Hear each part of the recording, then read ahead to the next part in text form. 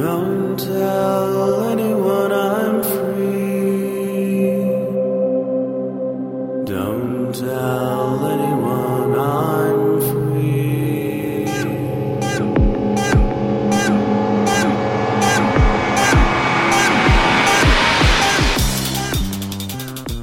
Hello, and welcome to BSD Talk number 71. It's Thursday, September 28, 2006. My last interview was about NetBSD prep, and I actually happened to get a hold of a prep machine last night. It's a 7025 F40, and holy smokes is that thing big and extremely heavy. So now I need to find a way to get this thing shipped out to Arizona from Maine.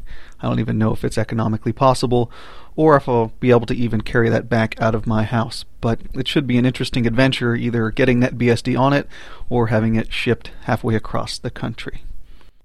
Now for our interview, which brings us over to Iceland. Today on BSD Talk, I'm speaking with Einar Einarsson, and you are with Frisk Software. Welcome to the show. Thank you. I called you today because I was interested in one of your products that is listed as working with the BSDs, among other Unix and Unix-like operating systems, and that is the antivirus product that you offer. Could you describe what that is and where it works? Yeah, well, we do have different versions for different Unix operating systems. We have what we call a workstation release, which is pretty much just a command line scanner. And we offer that on all the Unix platforms that anyone has ever shown interest in purchasing or using. And we also have a mail server edition for mail servers. And I think we also have that on pretty much everything. What we offer on Linux and are working on getting onto FreeBSD is the file server edition, which allows on-access scanning as well. But that's like that only on Linux and soon to be on FreeBSD as well. And what do you do at Frisk Software? I mainly make sure that the scanning engine that powers all the products runs correctly on all the Unixes, and I do porting and plug-in architecture work on top of that to make it sure that I actually create products on top of the engine. I think a common question that people ask is, why have antivirus protection for the open source operating systems or the Unix-like operating systems? Well, most of the time when people are interested in this is because many Unix operating systems are used to provide Samba for Windows workstations. And so they may actually store the shared folders on Unix, even though they're only accessed from Windows. And these often act as mail servers as well. So we are mostly just scanning Windows viruses on the Unix platforms. You're scanning viruses that are passing through the Unix systems, but they aren't necessarily viruses that target the Unix systems. No. Since I started here 3 or 4 years ago, I've yet to see a malware come forth that have any significant impact on Unix systems. So this is mostly just to keep the Windows computer safe. Yeah, your website has a virus database. And when I went to look for Unix, I saw that there were a total of 2 listed in your database, and they were from the year 2002.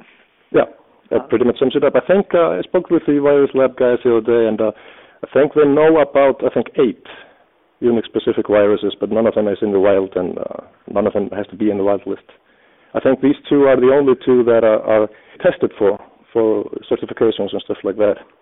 Yeah, it looks like there's Scalper for BSD and Slapper for Linux, which both take advantage of a problem in the Apache web server. Exactly, yeah. What platforms does your antivirus software run on? We support Linux on S390, on x86, on PowerPC. I'm working on a MIPS version now for OEM, and ANT64, of course. Then we have Solaris on both Intel and on Spark, and we have AIX on their very old platforms too. Yeah, I think that covers the hardware platforms at least. I think it said for the BSDs it's x86 and Spark. I think we're only doing x86 on the BSDs at the moment. But when you combine all the hardware platforms with all the operating systems on top, it's more than 20 platforms that we have to test and certify on. And what other dependencies does your product have? The actual antivirus itself doesn't depend on anything except the C library, of course. But we use Perl for the updating, and we also use Perl to kind of make a bridge or a layer between the mail servers themselves and the scanning And those two depend on a couple of Perl modules that are usually installed or installable via cpan. So it's pretty much a standalone. What's the typical way to run updates for the product? Most people just do it through cron tab entries, where you simply make them once or twice a day, check for updates. It's HTTP protocol. You can get them via FTP too, but it's pretty much straightforward. You mentioned that you were working on bringing a file system product that allowed on-access scanning. But until that happens, how do you currently scan on the open source operating systems? Well, we do have on-access scanning for Linux on x86, and we do it by intercepting open and read calls from the clients. So if you're running a Samba server, you load a preloadable library called wrapper, as we call it, and it intercepts all the open and read calls that you get to before they pass it to the kernel. We do scan the file and simply return access denied if we find anything. But we're working on trying to integrate a more platform-neutral solution so it includes other Unixes as well. But I don't think we've ever had a customer request from the BSD community to allow this. It's 90% Linux users and maybe 10% Solaris that have been asking for this. So without the on-access scanning, it's just a matter of specifying which files that you want to scan. Yeah, pretty much. There's also in all the server versions that we have a daemon scanner, so you can actually interface by issuing an HTTP request on the local host and say scan this file. It will return an HTML or XML response saying what was found, if anything. And for the mail servers, you can add yourself as a send mail filter or something like that. Yeah, we do provide a Milter program, and we do support other Milter programs to use this interface as well. And for postfix, we actually support two mechanisms to scan there. We can run a dedicated scanning postfix instance. So the first instance forwards all the mail to the second instance that scans it and puts it in the queue. And for QMail, we actually just replaced the QMail queue program. So QMail gets mail, tries to put it in the queue where we scan it and do the rest of the work. And speaking of mail, looking at the documentation, it looks as though one of the traditional issues with Unix mailboxes is that they use a single file. I mean, not all mail server software does that, but the traditional mbox format. That can cause problems because a single infected attachment essentially means the entire mailbox is listed as an infected file. Yeah, right. Well, that's a problem that we actually decided not to try to solve because it's extremely hard to do it efficiently. So we can scan the mailbox, that's not a problem, and we can decode it and all of that, but to disinfect inside it is really, really hard. And the architecture of the scanning engine has problems doing with, well, it's actually related to how we handle archives. We kind of decode them bit by bit. So to maintain integrity, if you're going to disinfect, you would have to rewrite the whole thing. And since there's no real upper limit on how big these archives can get, it's really not efficient to try to disinfect inside them. And from a developer perspective, it seems like you have a pretty big job trying to deal with the different versions of Unix and Unix-like operating systems and combining that with the variety of hardware platforms that these things run on. How difficult is it to program in the Unix world in a multiple OS and multiple architecture world? I actually find it quite easy. We got two guys doing the Windows version, and from where I'm standing, they have a lot harder time to actually make sure that the Windows version between 98 or NT and 2000 or what have you, that they all work. But what I do is usually I either make the Linux version work well or the Solaris version work well, and the porting from everything else from that is trivial. We did make the engine trying to kind of byte order independent, and we wrapped most of the commonly used C library calls such as malloc and open and close and everything like that into callback functions. So I believe I have maybe 2 or 3 implementations of 2 or 3 functions. I have separate header files for each platforms, but that's about it. Do you statically link your binaries? Where it's appropriate, yes. We have to provide dynamic linked libraries for Linux because of the TPO, but we try to provide statically linked libraries as well, so people who put on floppy disks and scan machines that maybe won't even boot. It's kind of different for each platform what we have to do.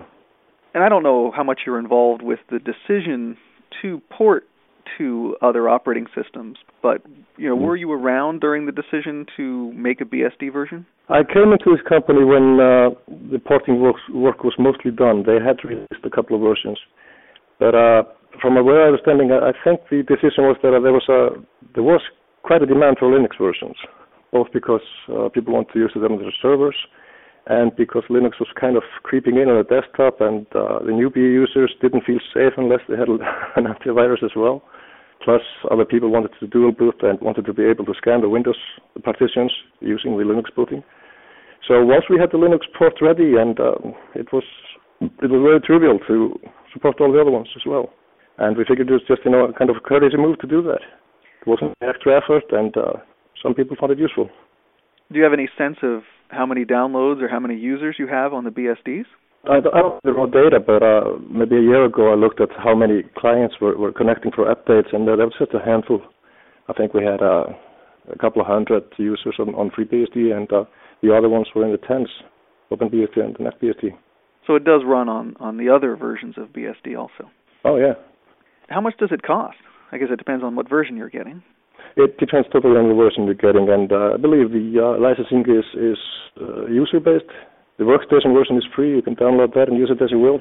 And I know there are quite a few open-source projects that actually incorporate this free version into their products. They don't distribute it. They can't do that, but they have hooks and plugins so you can use it. I guess that would make it very convenient for making a bootable CD in order to scan Windows. Exactly. I actually got an ISO image not that long ago from one of those no-names Linux live CDs that included the product, and I was quite surprised. Now, you work on the engine and on the porting. How much do you deal with trying to deal with the detections of viruses and deconstructing what viruses are doing? Not at all. We have a dedicated readers lab that does that, and then we have 3 engine guys that don't do anything else except, do better emulation or find new ways to detect exploits or malware heuristically. This definition of this approach to have a signature file or a definition file for viruses, that's really not optimal, but I don't get into that at all. When you talk to the people that are tracking viruses, do you get the sense that things are getting better or worse? For the past few months, they've been kind of slow, but that may just be because of the summer. Seems like the virus writers seem to have a holidays like everybody else. But for the past few years, well, for example, when I joined in 2003, there was a huge uptake. They had this epidemic after epidemic of malware getting loose. But it's been calming down for the past few months at least. And what about the difference between viruses and spyware, and which ones do you deal with? It's kind of hard to say, because what is spyware and what is not is actually a kind of a legal term now. For example, in the new engine that we're distributing to OEMs, we haven't put out the unit yet. We do have detection for adware and spyware and unwanted applications, but we cannot really legally enable that detection unless the user explicitly tells us to. What is spyware for one person may not be for the next one. For example, remote administration tools on Windows. Black RFIs was the first one, I think. It's a useful administration tool for the people who want to use it, but if it's installed without your consent, then it becomes spyware and backdoors. Another thing is scripts and macros. Does your scanner look within Unix scripts or Perl scripts? We do that. We do have a script emulator who tries to emulate most sorts of scripts, but I don't think that we have been active enough in trying to determine is this script potentially dangerous. Because what we're mostly dealing with are scripts that we know what they look like, and we know if they're polymorphic or if they're static, and we look for those.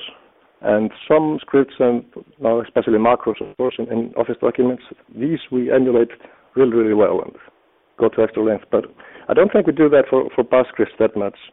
Yeah. And besides, I don't know how we would, really.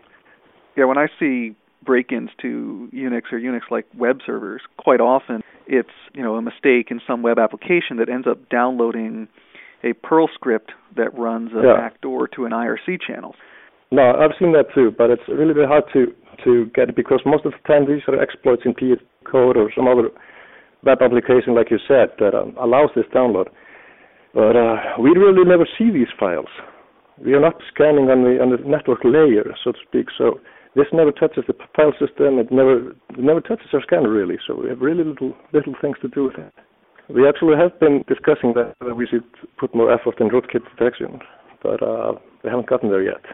Now, working in the antivirus industry, does it make you paranoid, or does it make you feel safe knowing that you have a product you trust?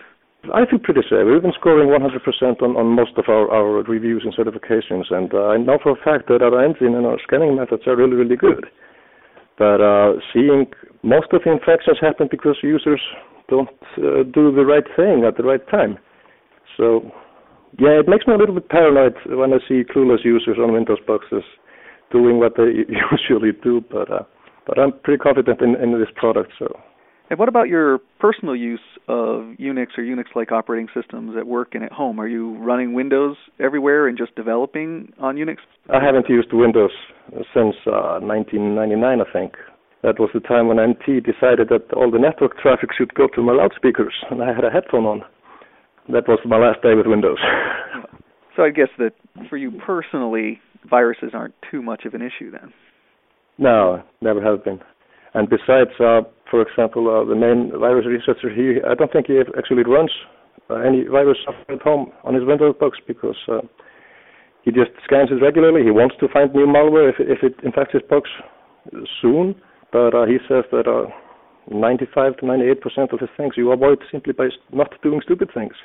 And if people do find new pieces of malware or viruses, how can they notify your company in order to get that included in the definitions? We have an email address that is viruslab@fprot.com. These messages are never filtered by any automatic means, so that's where we get sent samples. We also share the samples with several other vendors, so if one of us gets a sample, we have a definition, maybe 10 minutes or 15 minutes later, usually. All right, well, are there any other topics that you wanted to talk about today? No, I think I'm pretty good. All right, well, thank you for speaking with me today, and thank you for your support of all the operating systems that you're working on. And for this particular podcast, thank you for providing a port for the BSDs. Oh, thank you very much. If you'd like to leave comments on the website or reach the show archives, you can find them at bsdtalk.blogspot.com. Or if you'd like to send me an email, you can reach me at bitgeist@yahoo.com. That's bitgeist@yahoo.com. Thank you for listening. This has been BSD Talk number 71.